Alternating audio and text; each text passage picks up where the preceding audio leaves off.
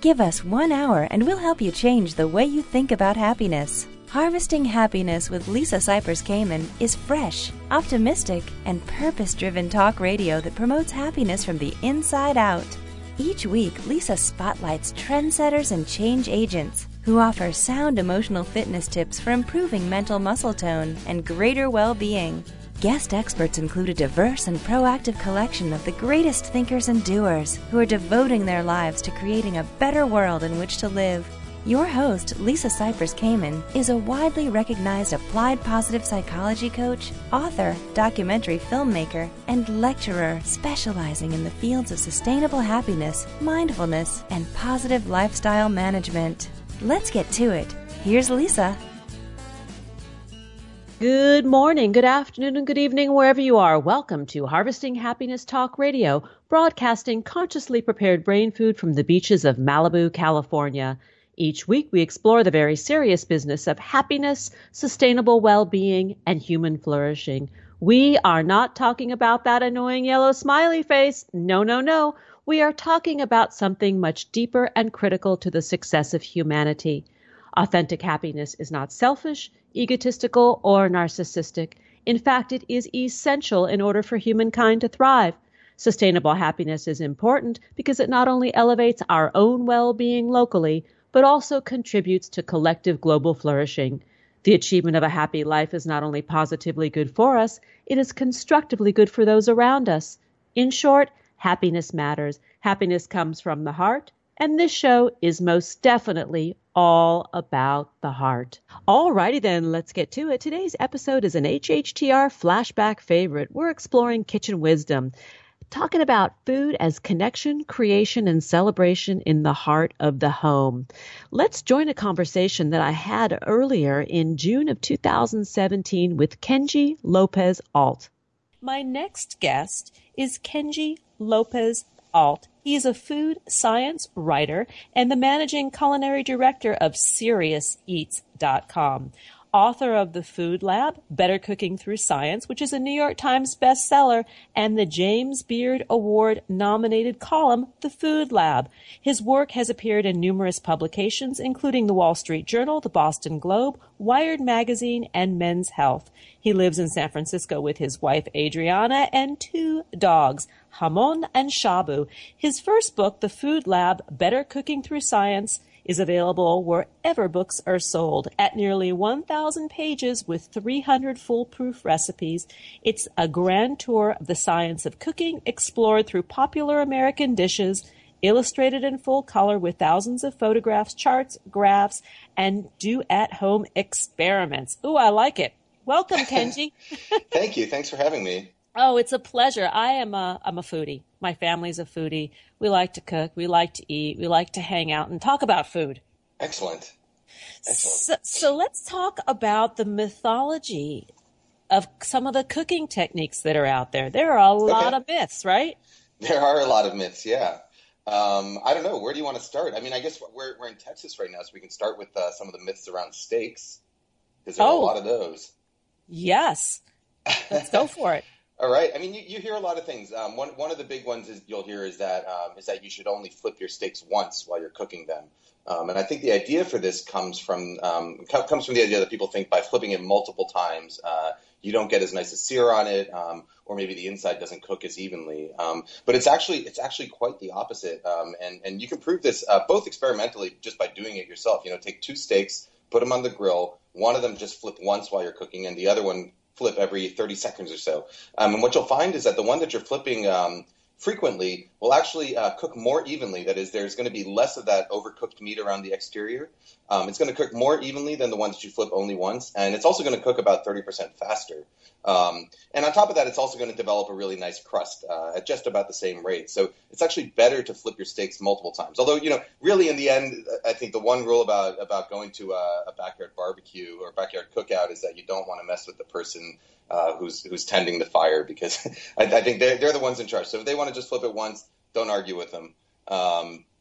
You know, what the other big one with steak is that people will always tell you, and a lot of big chefs will tell you this too, is that you want to take your steak out of the fridge early and let it sit let it come to room temperature before cooking. And there's a couple problems there. The first one is that if you've got a nice thick steak, and generally if I'm going to eat steak, which doesn't happen that often, but if I'm going to eat a steak, I want it to be a nice thick one. If you have a nice thick steak, it takes a very, very long time for it to actually come to room temperature. You can leave a steak out from the fridge on your counter. You can leave it out on the counter for about 2 hours, and its internal temperature will only rise by about 10 degrees or so, which is not very much. And the more important part to consider is that when you're searing a steak, the thing that helps a steak sear fastest, the problem with searing a steak is not really the starting temperature. It's actually the starting moisture. So it's not about how warm the surface of the steak is. It's about how dry the surface of the steak is. To put it in perspective, even if you start with a steak that is coming straight out of a fridge at 32 degrees, say the fridge at the coldest setting, 32 degrees, the amount of energy it takes to bring that steak from 32 degrees up to 212 degrees Fahrenheit, which is when the water on the surface is going to start evaporating. The amount of energy it takes to bring it up from 32 all the way to 212, it takes 50 times more energy to then evaporate the moisture from the surface of that steak. And you can't really get any browning done until that moisture is evaporating. So honestly, the starting temperature of the steak is almost negligible. It really has to do more with the surface moisture of the steak. So if you want to have the best steak ever, one that browns really efficiently so that you get a nice dark crust on it without overcooking the inside, you want to make sure it's dry. So if you're starting with a fresh steak and you want to cook it right away, that means patting it dry with paper towels really well. Or better yet, if you do a little bit of planning, you can take that steak, put it on a rack, and set it in your fridge uncovered overnight, or even up to a couple nights, so that the surface dries out. And then when you have that steak, it's going to brown really fast, and it's going to be the best steak you've ever cooked.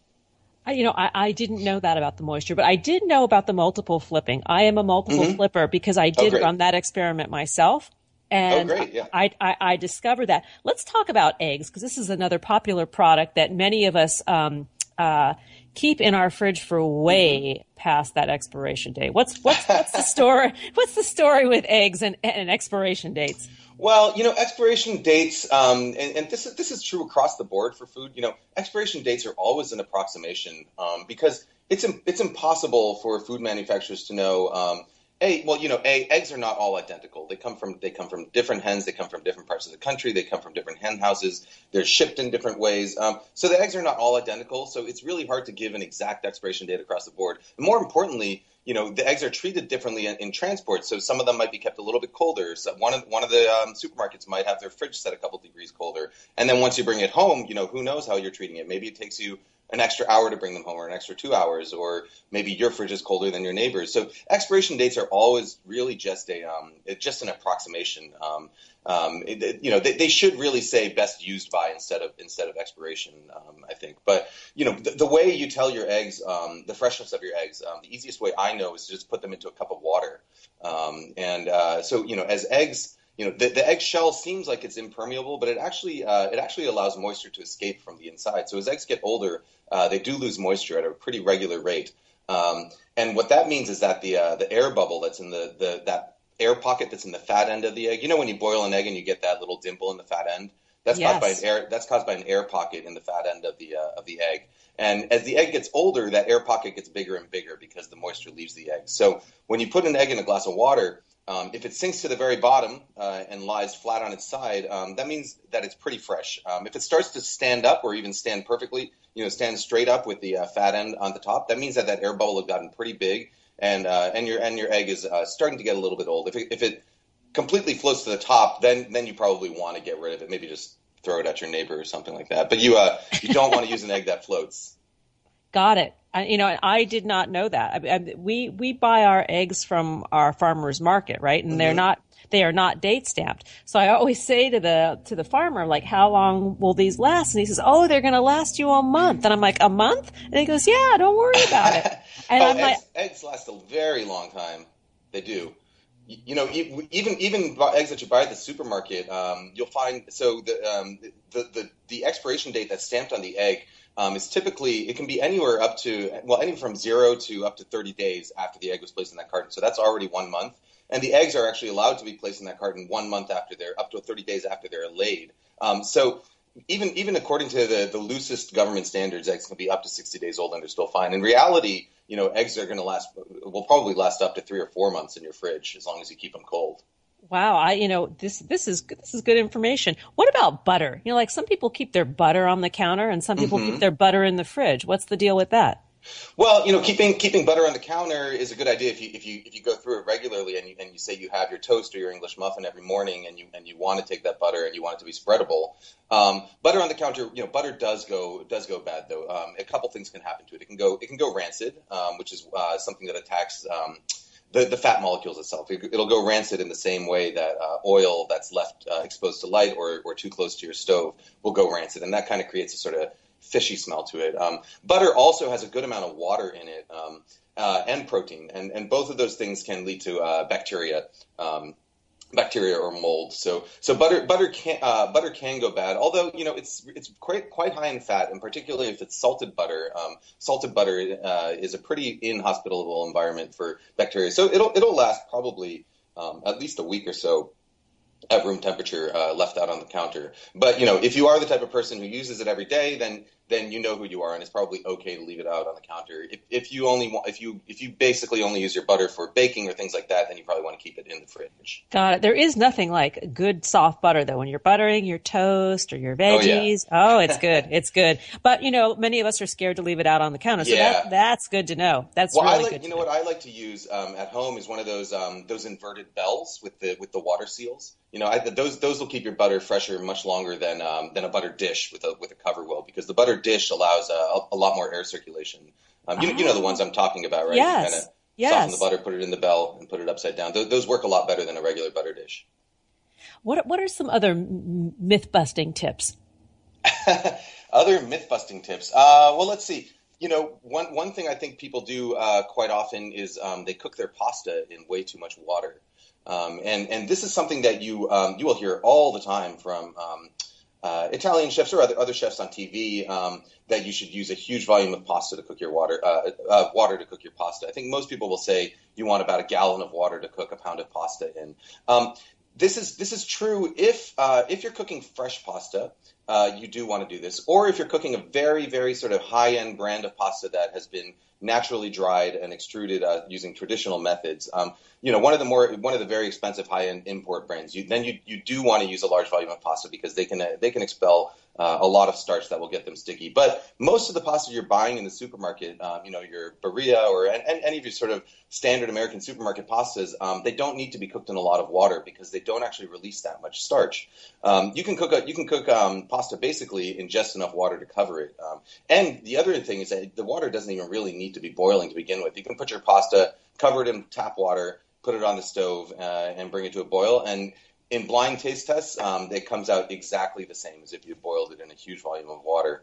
There are other advantages actually to cooking in a small volume of water. I come from California, where right now we're in the middle of a drought, and so for me, using water is actually quite expensive because they charge you quite a bit for your water these days. So it's good. It saves me money. It also saves energy because you don't have to bring a huge pot of water to a boil. Also time, obviously. And more importantly, it'll make your pasta taste better because you've heard the trick of taking some of the pasta water and adding it to the sauce while you're tossing the sauce with the pasta. And the idea there is that the starch that's released by the pasta as it's cooking, it gets into that pasta water, and then when you add that starch to the sauce, it's going to thicken it up. In the same way that like a roux will thicken up a gravy, the starchy pasta water is going to help thicken up that sauce and get it to cling to the pasta better. And so when you use a smaller volume of water, you actually get a much higher concentration of those extracted starches, and so it's going to make the sauce cling to the pasta even better. So when I cook pasta, small volume of water, and it works just much better in almost every respect. We're going to need to go to a break, and when we come back, I would love to talk a little bit about using sound as a guideline for proper cutting and cooking techniques, because I had not heard of this. This is one of your other tips that is available in your book, The Food Lab, Better Cooking Through Science. To learn more about Kenji's work, please visit The Food Lab Recipes on Facebook. On Twitter, Kenji can be found at The Food Lab, and the website is KenjiLopezAlt.com. Wait. Before we take that break, I want to talk with you about money and happiness. I'm one of those folks who was deeply affected by the recession of 2008, and I've been spending the past few years slowly recovering. One of the best products I've found to help me achieve this is Lightstream, a division of SunTrust Bank. Lightstream offers credit card consolidation loans from 5.89% APR with autopay, which is significantly lower than the average credit card interest rate of more than 18% APR. This really helped me lower my monthly payments and clean up debt. Here are some nifty things that I love about Lightstream.com. It rewards people with good credit with a lower interest rate and no fees. The online application process is easy, and you can get a loan between $5,000 and $100,000, and the funds can even be available as soon as the same day. And here's the happy part. Listeners of my show will get a special discount on top of Lightstream's already low rates. The only way to get this discount is to visit lightstream.com/harvesting. Once again, that's lightstream.com/harvesting. And here's the legal mumbo jumbo. All loans are subject to credit approval. Rates include a 0.50% auto-pay discount. Terms and conditions apply, and offers are subject to change without notice. Visit lightstream.com/harvesting for more information. Now here comes the break. We'll be right back, and that is a promise. We know that life can be tough and that happiness can and does live alongside adversity. Connect with us on Facebook at Harvesting Happiness and follow Lisa on Twitter at Lisa Kamen for a daily dose of inspiration. We'll be right back after this quick break.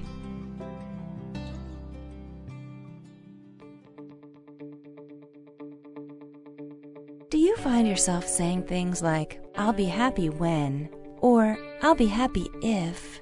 Does the finish line for happiness keep moving? Does the bar keep getting higher?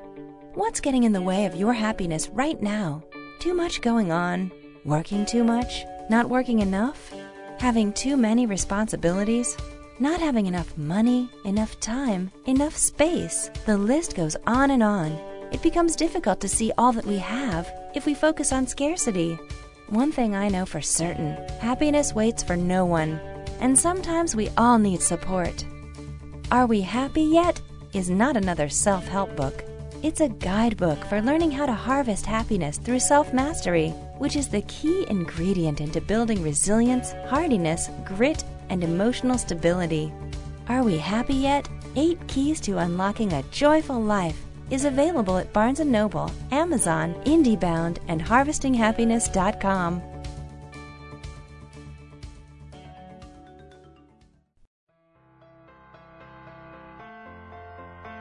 Each day we get to choose how we are going to show up for life, and at times we need tips for strengthening our well-being. Learn training strategies for greater emotional fitness and improved mental muscle tone at HarvestingHappiness.com.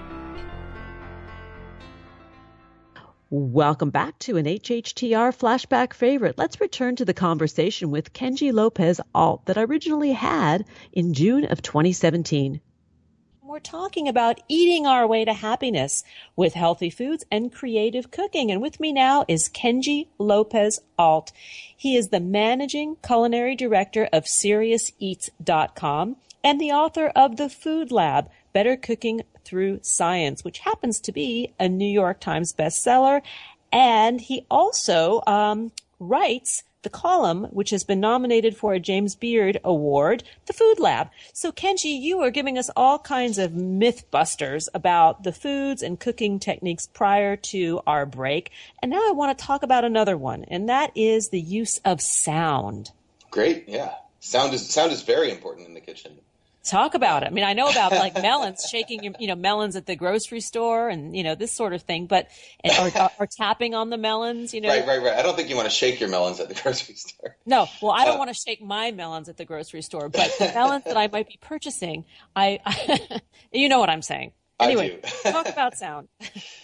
This is something that I learned very early on in my cooking career. One of my very first cooking jobs, I was working at a restaurant in Boston, and on the first day of that job, I was a line cook on the garde manger station, and one of my jobs was to slice chives. and I had to slice chives for every person on the line. So it was a lot of chives I had to go through. And I was there slicing chives probably for about half an hour. And then the chef walks by me, behind me, didn't even look down at my cutting board, but just as she's walking by, she says, "Kenji, you're cutting those wrong." And she didn't even have to look. She just knew just by hearing the sound that the chives were making as I was cutting them. And then she looked at them, and sure enough, all the chives were kind of crushed instead of sliced. And so she dumped all the chives into the garbage and showed me how to properly slice them, and I had to start over again. The thing I was doing wrong was that when you're trying to cut something very delicate, like say scallions or herbs, or chives like that. If you have a sharp knife, no matter how sharp your knife is, if you don't give it enough lateral motion, you end up kind of crushing instead of slicing. So if you go really straight up and down on a scallion, and you can try this at home with a sharp knife, just go straight up and down on a scallion. It will cut through, but you'll end up kind of rupturing a lot of those scallion cells. And this can make the scallion smell really pungent and really strong, which is not really what you want. You want it to have a more sort of delicate and sweet aroma. You don't want to crush those. You don't want to crush those cells. You want to slice through them cleanly. So by using a lot of horizontal motion, really slicing and pulling your knife backwards slowly across the scallions or chives, you end up crushing fewer cells. You end up with much nicer looking slices, and they actually taste better as well. That's one case where if you hear that sort of like sound going on, it means you're probably not slicing with enough lateral motion, because you really want it to sound more like a ninja's razor blade to the throat, something like that. A crisp cut, like you're actually hearing the blade hit the wood or the plastic. Yeah. No, I get it, and I'm admitting that I am a sloppy chopper, clearly. Well, wow. I know. My kids forgive me. My family forgives me. It's like the food looks good, but I do notice the difference when I don't get a crisp cut, and I attributed to the knives, not the technique. That I didn't have sharp knives. Part of it is the knives. Yeah, part of it, you definitely do want a sharp knife to start with. But even with the world's sharpest knife, if you don't pull across the board and just go straight up and down, you end up with a crushed. You'll end up with crushed vegetables instead of sliced vegetables. The other big place where sound comes into play every day when you're cooking is when you're sautéing or searing things. And there's a big difference in the sound between something that is sizzling in fat, something that is really searing and browning, versus something that is sort of steaming. So, for instance, if you're talking about, like, say, a pork chop or like a chicken breast or something like that, you want to get some nice brown color on the outside. If you put it into your pan and you hear it kind of if you hear no sound at all, that's bad. But if you hear it kind of steaming and kind of sputtering instead of like a really sharp crackle, you know that your pan is probably not hot enough, and you want to take it out right away and wait for your pan to heat up a little bit more. And similarly, say you're sautéing some vegetables to begin like a soup or a stew or something like that. You've got carrots, onions, and celery inside your Dutch oven. You're going to make a stew. And you're cooking them in oil. At the beginning, you're gonna hear like a very gentle sort of sputtering and sizzling noise. As the moisture in those vegetables starts to dry out, the sound is going to get sharper and sharper and sharper until eventually it's going to be a really sharp sizzle, and that's the sound of frying. And and that's a really great audio cue. You know that at the point that it starts becoming that really sharp sizzle, that's when the vegetables are going to actually start browning, because vegetables can't really brown until most of their moisture has been, their surface moisture has been driven off. So it's really good, because if you're over working on some other part of the kitchen, and you're very sort of keeping a lazy eye on the pot, you can use your ears and hear at what stage the vegetables are at. So once they start getting that sharp sizzle, okay, my vegetables are starting to brown, and then you can decide, do I want my vegetables to brown, or should I maybe go over there right now and start adding my other ingredients or adding my liquid to that pot? So this really talks about how we use our senses. We know that the food and the senses is, of course, very integrated, but in terms of preparing food, we really need to be using all of our senses. It's not just about, sitting there stirring the stuff. It's really about paying attention in ways that we wouldn't normally think to pay attention, like with our eyes or our nose. The sound is great tip. Any others? Well, talking about your senses, I think one just tip in general is to really make sure that you do rely on your senses, and a good recipe will tell you what you should be looking for or what you should be hearing for, because anybody who cooks with just a timer, they're probably not going to end up with great results, because no matter how accurate your timer is, and no matter how well the recipe was written, there's just so many variables, and your stove is not exactly the same as the stove the recipe was tested on. Your pan's not exactly the same. Your onion is probably not the same as the onion that it was tested with. So no matter how well a recipe is tested, you're never going to nail down an exact amount of time that something is going to take to cook. So it's generally a pretty poor idea to rely on a timer to say when your onions are sautéed enough. You really do want to use all your senses and use your nose, use your ears, use your eyes, and just pay attention to everything as it's going on. And the more you do this, the more sort of second nature it becomes. So the first few times you're sautéing an onion, you might have to pay very careful attention with all of your senses. Later on, as you get more and more used to it, you'll start to rely maybe whichever one's most comfortable for you. For me, it's really my ears that I rely most on for things like that. But you might find that your eyes are more reliable. But it'll become second nature as you practice it more. I'm going to practice the ear technique, because it's not something, unless it's blaring, like you right. really hear something, sort of going off the rails in the kitchen with the snap, crackle, pop. But right. the subtlety, or the smoke alarm. Yes, or the smoke alarm. But it's the more subtle aspect of this is what I think you're talking about. You mentioned about recipes, and I want to chat a little bit about your philosophy for recipe development, because you are a creative guy, right? You've created a lot of recipes that are in your book. What goes into developing a recipe? Well, it's a lot of things. Most of the recipes, particularly the ones in the book, the recipes in the book are all sort of classic American dishes. So there's nothing hugely surprising about what's in there. And that was a very conscious decision, because I see the recipes almost as sort of like the anchor point, the thing that you can connect to, so that then it helps you understand the science around it a little bit better. But when I'm developing a recipe, say I'm looking for a recipe for meatloaf. For me, first of all, the recipe I'm writing, there has to be a reason for it to exist. It can't just be another recipe just like all the other ones out there, because there's already tons of meatloaf recipes out there. But for me, a recipe development always begins with research. And that means, in the case of meatloaf, it would mean, all right, looking at the history of meatloaf, and more importantly, looking at what position meatloaf holds in the minds and the palates of people across the country. So often that'll mean, going to social media and asking people, what does meatloaf mean to you, or what's your favorite kind of meatloaf, or did you eat meatloaf growing up? Because when I'm developing a recipe for meatloaf, I don't take this sort of modern chef approach where I'm sort of deconstructing and reconstructing and reinterpreting it. I want the meatloaf. And I think most of my readers want, if they follow a recipe for meatloaf, they want to come out with something that they instantly recognize as meatloaf, and it hits all those right sort of meatloaf. It has a very high level of meatloafiness, in that. And so that means that you have to sort of respect the dish's origins, respect its history, respect its place within the cultural palette, and from there, that's when you try and sort of start thinking, okay, well, where can this recipe sort of be improved, or maybe where can I optimize it, or sometimes it's how can I make it more foolproof, or how can I make it more efficient, and that's sort of what I do. I come up with a sort of base set of parameters, like a great meatloaf must have these key qualities to it. Now, how do I optimize those things, and what problems do people have with meatloaf, and that's really sort of where my testing process and recipe development process comes from. So really, it's about meaning, the meatloaf with meaning. Yeah. I mean, meatloaf does have meaning to a lot of people. It's my gosh. Yeah. Comfort. Come on. Exactly.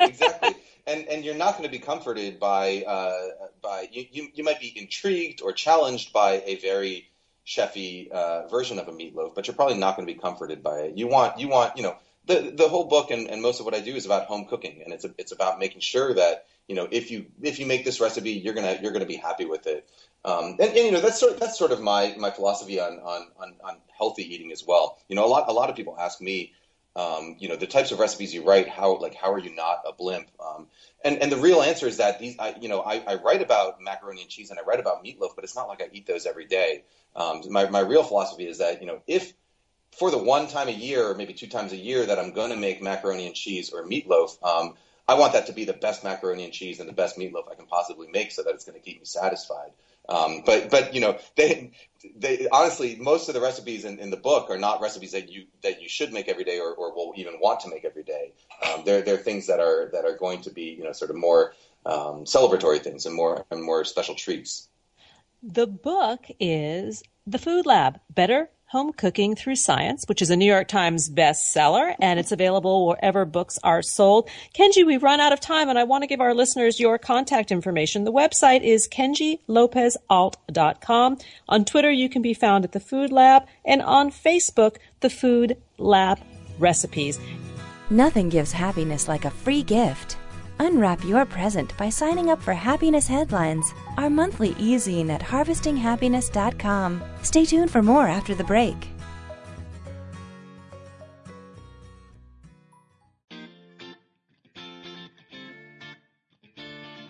One thing I know for certain, happiness waits for no one, and sometimes we all need support. We all have the freedom to be happy, or the liberty to be miserable each day, regardless of external circumstance.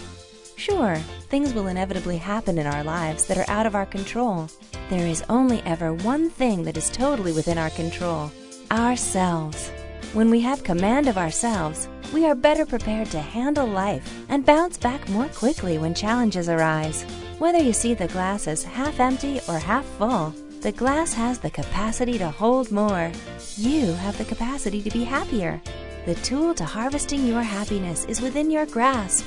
Are we happy yet? 8 Keys to Unlocking a Joyful Life is available at Barnes & Noble, Amazon, IndieBound, and harvestinghappiness.com.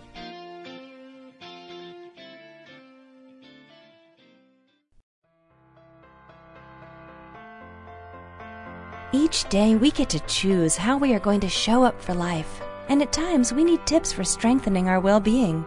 Learn training strategies for greater emotional fitness and improved mental muscle tone at harvestinghappiness.com.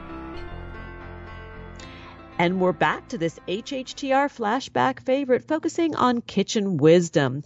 My next guest is Dan Pashman, and I originally had a conversation with him in May of 2015. Let's have a listen. How we are touched sensually by the eating experience. And with me today is Dan Pashman. He is the James Beard Award nominated host of WYNC's Sporkful Food Podcast and the cooking channel's You're Eating It Wrong, as well as the author of Eat More Better: How to Make Every Bite More Delicious. Dan is also a contributor to NPR, Slate, BuzzFeed, and LA's KCRW. Welcome, Dan. You've been with us before, and I'm glad you're coming back to share some holiday goodness with us. Hey, Lisa. Yeah, it's great to be here.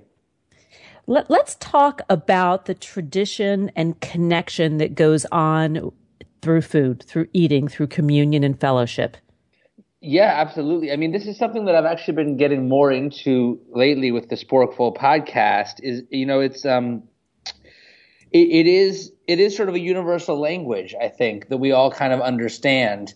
I think that we can sort of, like wherever I go in the country or wherever I travel, whatever show I'm doing, whatever I'm talking about, you can always bond with people over food. You can always ask them what they like to eat, and they'll be very happy to tell you.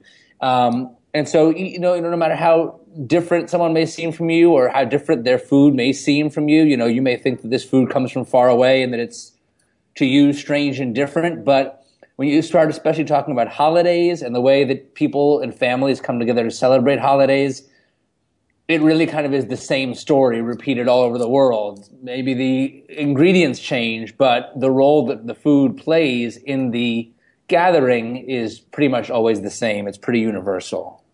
And this is a little bit of a departure for you from how you've approached food in the past, in that you really are a bit of a scientist and a chemist in the way that you look at food. And so now you're looking at it from what I glean from a much more psychological perspective. Yeah, to some extent that's true. Yeah, I mean we haven't sort of abandoned what I think, what we started off with the Sporkful and what a lot of people still love, which is this sort of obsessive compulsive approach to analyzing the finer points of eating. and eating techniques in a way that, sort of our never-ending pursuit for deliciousness. But we have sort of broadened the horizons of the show a bit. And, for instance, recently it was the Hindu holiday of Diwali. So I went to Queens and I interviewed this Trinidadian woman who is Hindu who celebrates Diwali, and cooked with her and learned about what she eats and cooks on that holiday. That was really cool. We did a show for Ramadan where I went and met up with a bunch of like Muslim cab drivers and was riding around cabs all over New York City and after JFK Airport as the sun was going down and they were all breaking their Ramadan fast for the day. And that kind of stuff has been really fun too. So we haven't abandoned what we were doing in the beginning, but we're definitely broadening the scope a bit. And for those who don't know what Diwali is, it is the Hindu festival of lights. So this celebration is very colorful, very rich culturally, and in terms of food, it's out of sight, right? It's off the charts.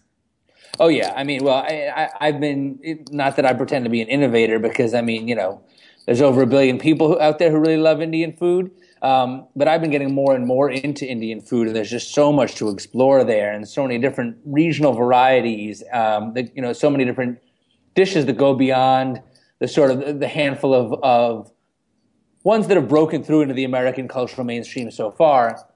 And yeah, Diwali is delicious. It's particularly a holiday that's known for sweets, and they make some delicious, amazing sweets that go great with coffee. And a lot of them have sort of like ground lentils, ground chickpeas with sugar, and very interesting textures. Stuff that's definitely different from some of the stuff I grew up eating. But to me, that's part of the fun, and that's sort of like one of the perks of the job, is getting to eat new things all the time and experience new flavors. Major perk. And then in terms of Ramadan, I would say because the Muslim world has a very large reach, that the culinary delights there are pretty fascinating, right? Yeah, I mean, and one of the things I learned in that show is that actually really there are not many foods that are considered the traditional foods for Ramadan. It's really a lot of the show is about fasting. With Ramadan, Muslims fast from sunrise to sunset. Because of the way the Muslim calendar works, Ramadan falls at different times of year. On different years, it sort of rotates around the calendar. So right now, in this past year, Ramadan was falling in June, or on the longest day of the year. So if fasting is from sunrise to sunset on the longest day of the year for 30 straight days, it is intense.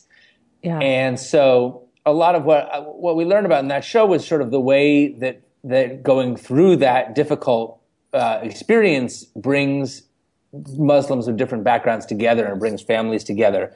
I interviewed some Muslim teenagers in New York they talked about how, like, during Ramadan, their parents don't yell at them as much, and they have no curfew. They can go out as late as they want because they sleep half the day. And so, it's kind of this special time for them where the rules get relaxed, and they love it for that reason. And, so it's interesting, though, whether I'm talking to Muslims about Ramadan or Hindus about Diwali or just good old, white people in America, as opposed to all the other wonderful kinds of people in America. Like, you talk about holidays, whether it's Thanksgiving or Diwali or Ramadan, and at the end of the day, it's really about people coming together and sitting together, families coming together, and sharing a meal.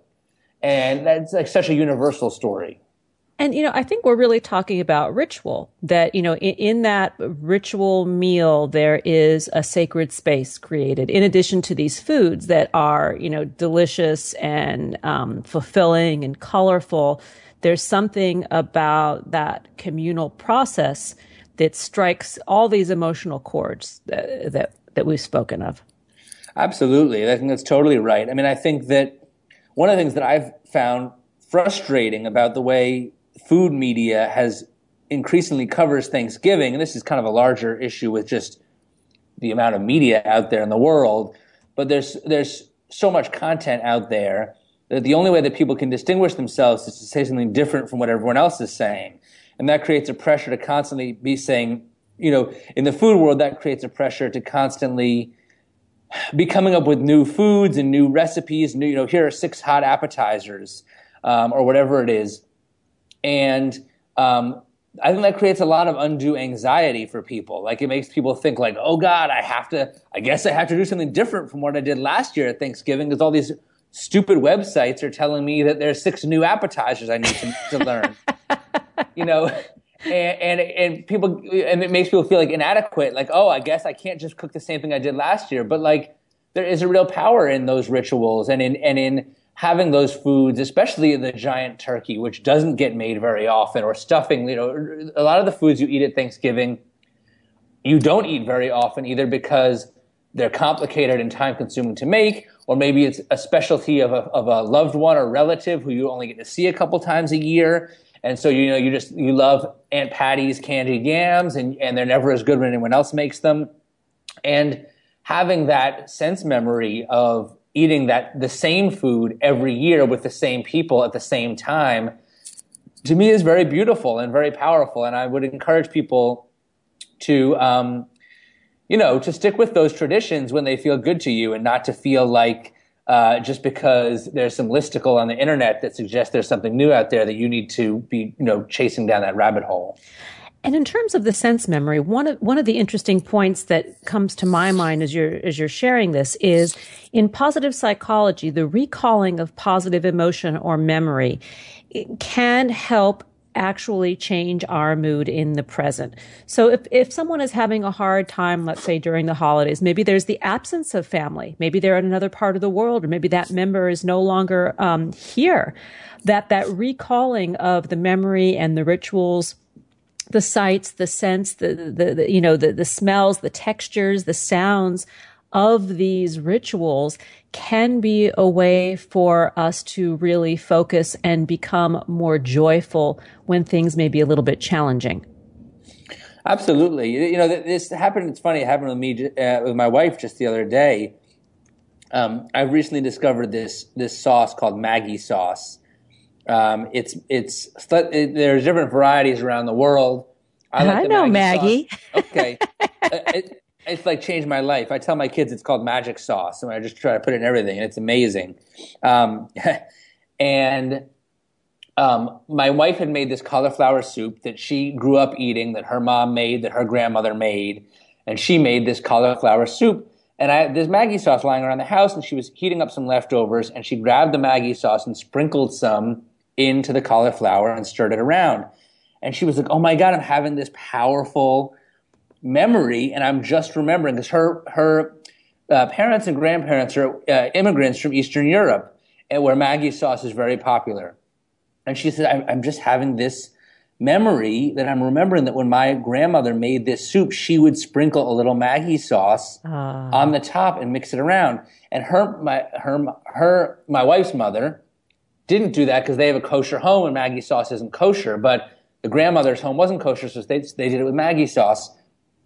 And she sprinkled this, and she said it was so powerful, and it reminded her of her grandparents, and it is amazing the way that, a smell or a taste can do that for you. Marcel Proust wrote about that with madeleines. That the taste or the smell and the taste of the madeleines evoked some memory of his grandmother, who had baked these incredible, scrumptious, buttery cookies for him. But that is another point. We're going to go to a break. And for those who are not in the know, and Dan, correct me if I'm wrong, that Maggi, it's like in a little shaker bottle, and it's yellow and red or reddish orange, tomato red, and you shake it, right? It's like a dropper.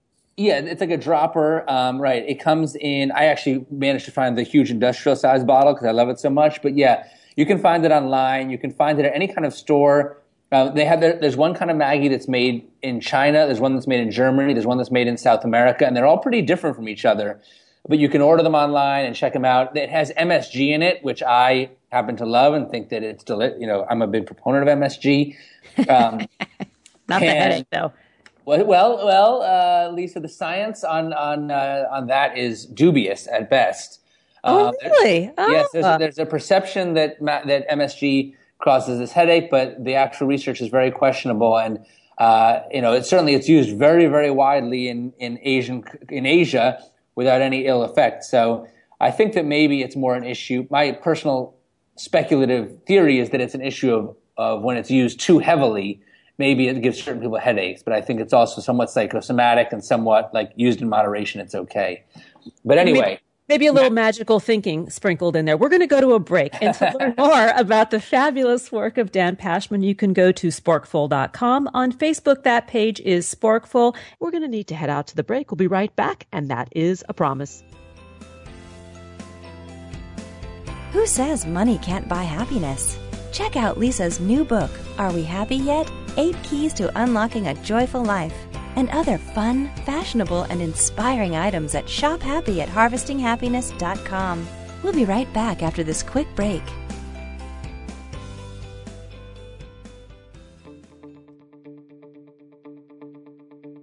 Do you find yourself saying things like, I'll be happy when, or I'll be happy if? Does the finish line for happiness keep moving? Does the bar keep getting higher? What's getting in the way of your happiness right now? Too much going on? Working too much? Not working enough? Having too many responsibilities? Not having enough money, enough time, enough space? The list goes on and on. It becomes difficult to see all that we have if we focus on scarcity. One thing I know for certain, happiness waits for no one, and sometimes we all need support. Are We Happy Yet? Is not another self-help book. It's a guidebook for learning how to harvest happiness through self-mastery, which is the key ingredient into building resilience, hardiness, grit, and emotional stability. Are We Happy Yet? 8 Keys to Unlocking a Joyful Life is available at Barnes & Noble, Amazon, IndieBound, and harvestinghappiness.com.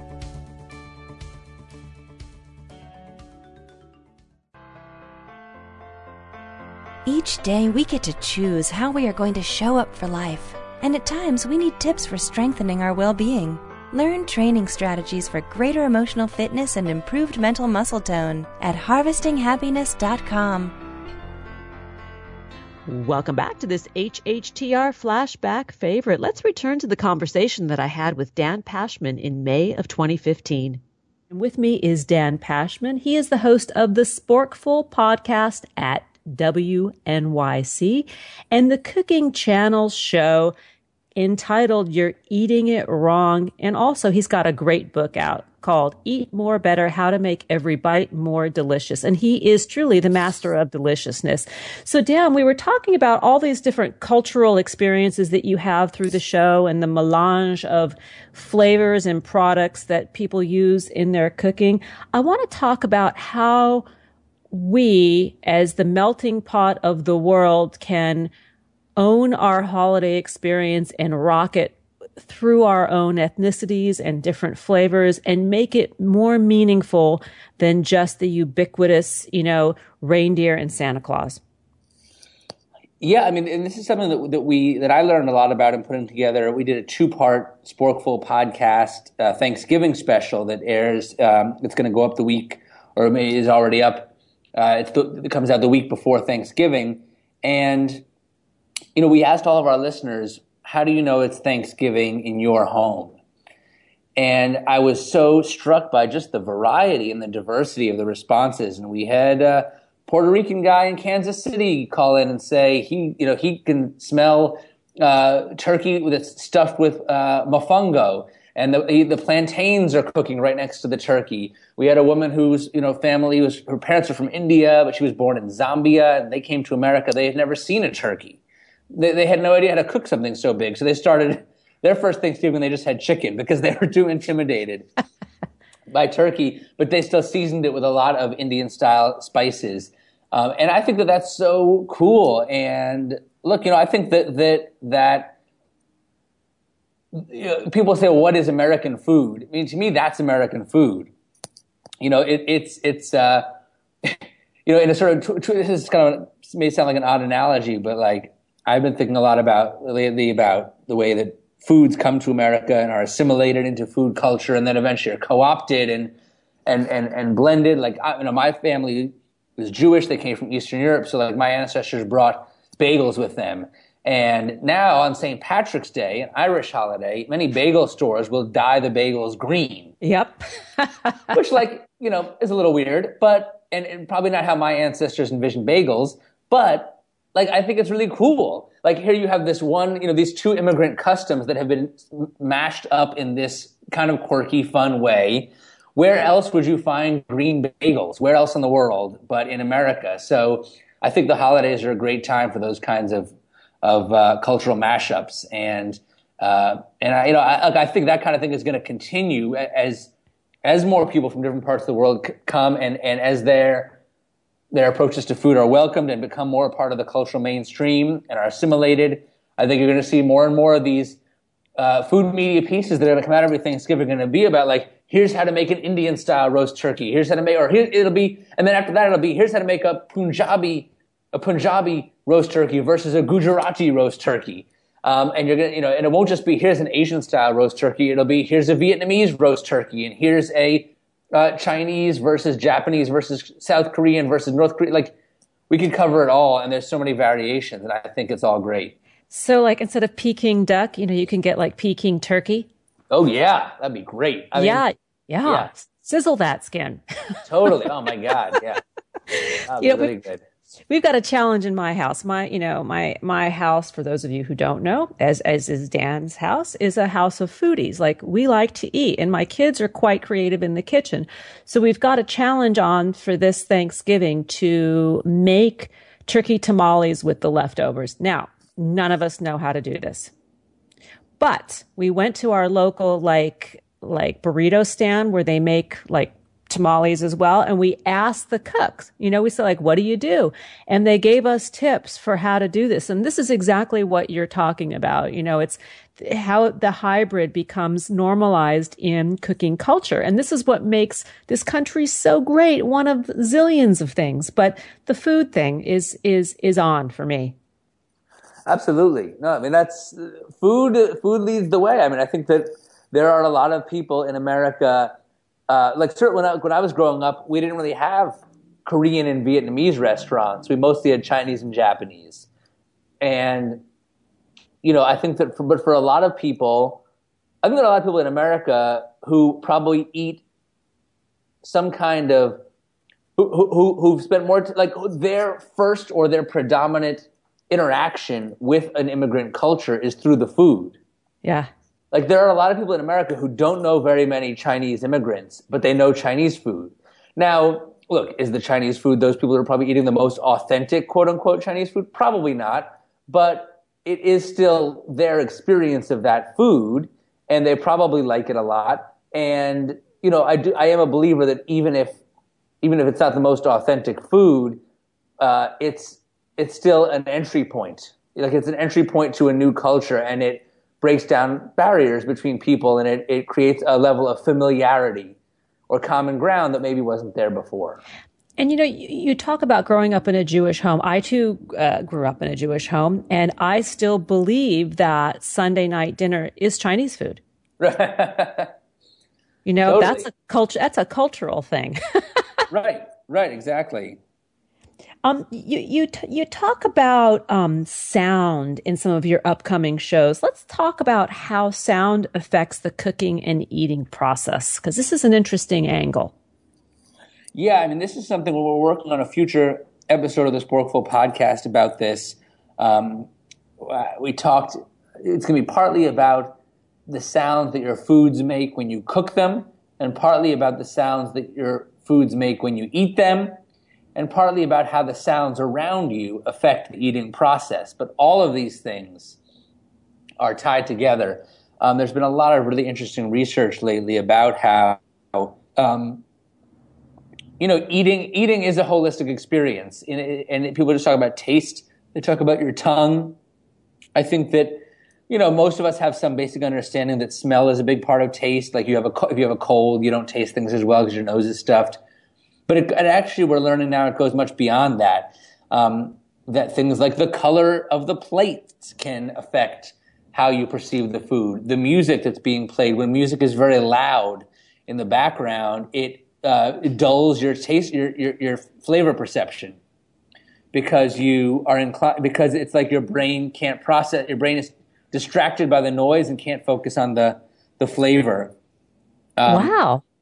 Yeah, and even like there's this guy, Charles Spence, in England, this researcher, he has found that when low pitched sort of tonal ambient music is piped in, food you eat will taste more bitter, and when high pitched music is piped in, then food you eat will taste more sweet. And so, really, the experience of eating is a multisensory experience in a way that we're only still just starting to fully understand. So what I think I hear you saying is that when we're sitting around the table and we might have smooth jazz, for example, playing, low in the background, or classical music versus house music or disco, that how we taste, how we perceive that food is altered. That's right. That's exactly right. That's really cool. Yeah, it's crazy, right? Crazy. And what about lighting? What about if you're sitting in a room with people with whom you feel very connected and resonant, and maybe it's family, but you're not feeling so? Maybe there's a little bit of, contentious energy in the room. How does that affect the eating experience? I mean, I can guess, but, you're the expert here. Right. Well, to tell you the truth, I haven't done as much study on how lighting affects things. So I can't say for sure about that, but I do think that, to some extent, when everything feeds into everything in a sense. And it's like, if you're with a bunch of people and there's a lot of, let's say there's some tension at the table, or maybe not everyone's getting along with everyone, you're probably going to be distracted. You're probably not likely to taste the food you're eating as much. If you're in a bad mood, it might not taste as good as if you're in a good mood and having a lot of fun. So, I think that all these things definitely feed into each other. We are out of time. It is always a pleasure to have you on the show, Dan. To learn more about Dan Pashman, please visit sporkful.com. On Facebook, that page is Sporkful, and the Twitter handle is @thesporkful. And once again, Dan Pashman is the host of the Sporkful podcast at WNYC, as well as the cooking channel show You're Eating It Wrong. We have flown through another hour of purpose-driven media designed to inspire and delight you, our listeners, to create more joy in your lives and within your communities. Here are a few thoughts before we part. Happiness is not a destination. It cannot be bought, sold, or traded. Happiness will never invite you to the party. It simply comes down to a choice to show up each and every day in the world with passion, purpose, place, and meaning. Thanks for joining us on this HHTR Flashback favorite. This is Lisa Cypers-Kamen, and my guests today, Kenji, Lopez-Alt, and Dan Pashman, wishing you kind thoughts, kinder words, and the kindest of actions. Until next time, remember, happiness is an inside job. Happiness is your inside job. Go out and rock your day. Thanks for joining us on Harvesting Happiness Talk Radio with Lisa Cypers-Kamen. Join us each and every Wednesday for a brand new episode of consciously curated talk radio from the heart. Keep harvesting your own happiness anytime from the comfort of wherever you are, with hundreds of free downloadable podcasts from our libraries on TogiNet, iTunes, and SoundCloud. In a complicated world seemingly driven by non-stop negative news, Lisa's mission is to celebrate the upside of life and seek the silver lining of our challenges by transforming them into uplifting growth opportunities for all. To learn more about Lisa's global consulting services, please visit harvestinghappiness.com. Spread more joy by liking us on Facebook at Harvesting Happiness and following Lisa on Twitter at Lisa Kamen. Harvesting Happiness Talk Radio is produced in collaboration with TogiNet Radio, KBUU, RadioMalibu.net, and is available on PRX, the Public Radio Exchange.